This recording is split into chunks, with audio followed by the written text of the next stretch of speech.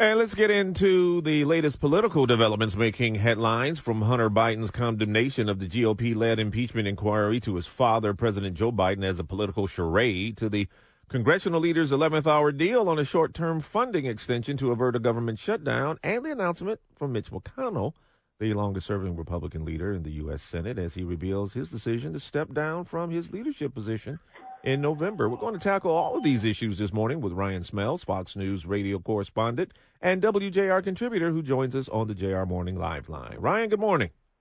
Hey, good morning, Lloyd. How are you? I'm good. Let's start with the short-term funding extension. It seems like it's a bit of a tightrope act with these short-term extensions. How confident do you think the lawmakers are that they can pass the remaining appropriation bills within a given time frame?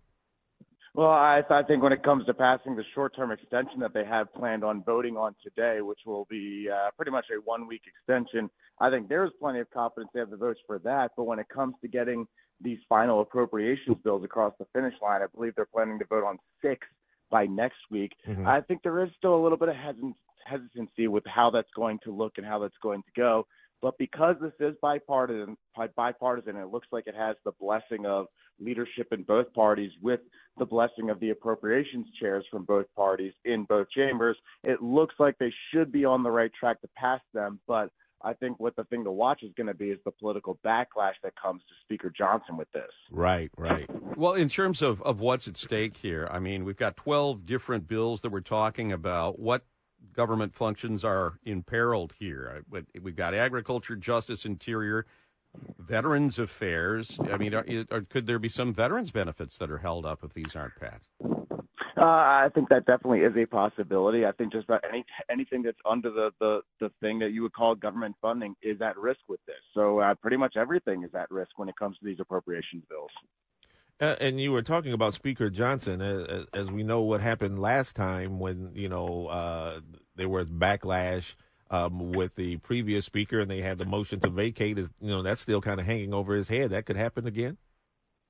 You can't rule it out at this point just because of the fact that this is the 118th Congress and we have seen it already happen. And certainly there has been some anger towards Johnson, or at least towards leadership when it comes to how this process has been handled. You hear a lot about how rank and file members were left in the dark when it came to how this government funding situation went down. And I think we'll hear a little bit more about that today. But in terms of a motion to vacate, we haven't heard anybody seriously considering it just yet. But, if something were to happen where this process and this rollout is really testy, I wouldn't be shocked to hear the rumblings. But it seems as though the personal vendettas towards Johnson are not the same as they were towards Speaker McCarthy. Mm-hmm. Somebody who voted to oust McCarthy, Tim Burchett, has said to us over and over again that he's never been lied to by Johnson. He felt that he was lied to by Speaker McCarthy several times. In looking at the Hunter Biden testimony yesterday before the House Oversight Committee, it was behind closed doors, yet there was the inevitable leaking by both sides. And as a media person, we say thank heaven for that. But as we look at this, I guess one of the interesting things that stands out, Ryan, is that in other cases involving other presidential children, we have seen them take the fifth. Abby Lowell, Hunter Biden, with a rather interesting legal strategy. They didn't take the fifth once yesterday in spite of some criminal exposure. No, yeah, and they were very someone used the word chatty to describe Hunter Biden yesterday, that he was very willing to speak. Whether or not he was cooperative or not, that's kind of a different story. One member was telling us that he felt that Hunter Biden filibustered a lot, but did say he was very cooperative. Another described him as dishonest. And then you have Democrats who came out and said that they felt that this was pretty much the death of the Republicans' impeachment inquiry because Hunter Biden did nothing to incriminate his father or show that his father committed any type of impeachable offense. So it was quite the day. I mean, just like you guys said, they weren't supposed to be talking about what happened in there. This was a deposition. Everything was supposed to remain behind closed doors. But I would say within an hour or two after they started the deposition, you had about a dozen Democrats come down to the microphones and start talking about what was going on inside the meeting. So then Republicans saw that as a green light to start talking about what was going on themselves. Chairman Comer came out and said it proved several bits of our evidence. He was very cryptic. Have we found out what he believes was proven?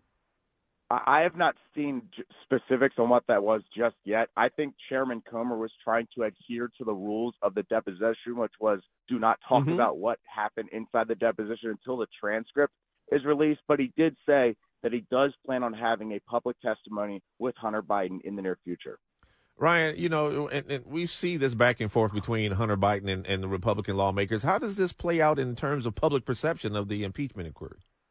I think it really depends on what the American people think, and I think we may find that out on Election Day. I think there's a common consensus that they know that they don't have the votes to impeach President Biden if they were to bring it to the floor. Either right now they don't have the votes on the House floor. They still have to get enough Republicans on board, and it doesn't look like they have that right now.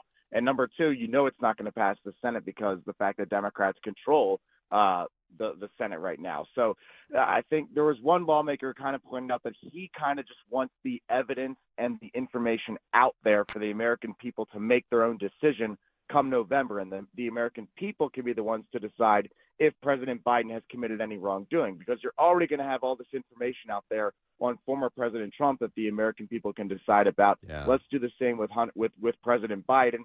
And if the American people feel that he's done nothing wrong, then they can make that decision themselves. Safe to say we can't assume that if there was a knockout blow or a smoking gun, we would have known about it by now, and Chairman Comer might have been a little bit more forthcoming or would have had some surrogates leak it. There were two interesting, though, exchanges that kind of form a pattern here. James Gillier was the business associate that sent a 2017 email to Hunter saying we need to set aside 10% for the big guy. Hunter apparently said the guy was out of his mind for suggesting such a thing. Not exactly a denial. And then there was the WhatsApp message that was sent to a Chinese businessman where Hunter says, I'm sitting next to my father and I want you to take action. Well, he fell back on saying, well, I was high or drunk when I sent that message. And that kind of vexed, I think, a lot of Republicans that he was repeatedly using his addiction as a defense here for things that were really questionable. Yeah, and I think one thing we talk about is drug use. There was a reporter named Kelly Meyer from News Nation who reported, based off one of her sources, that Matt Gaetz, the congressman from Florida, actually asked Hunter Biden if he was doing drugs or if he was high during the deposition. I believe Hunter Biden snapped back and said, "You're the last person who should be asking questions like that." Very quickly, Ryan, before we go, what do you make of the Mitch McConnell stepping down? And which horse is in the lead to replace him? Yeah. Yeah, well, I can tell you the person who's in the lead to replace him is named John. Yeah, but there's three of them. Yeah, the battle of the Johns is likely underway. That's what's been kind of going on. But what's interesting is that a lot of them have been kind of hesitant to talk about the race. I think a lot of this with McConnell was very raw.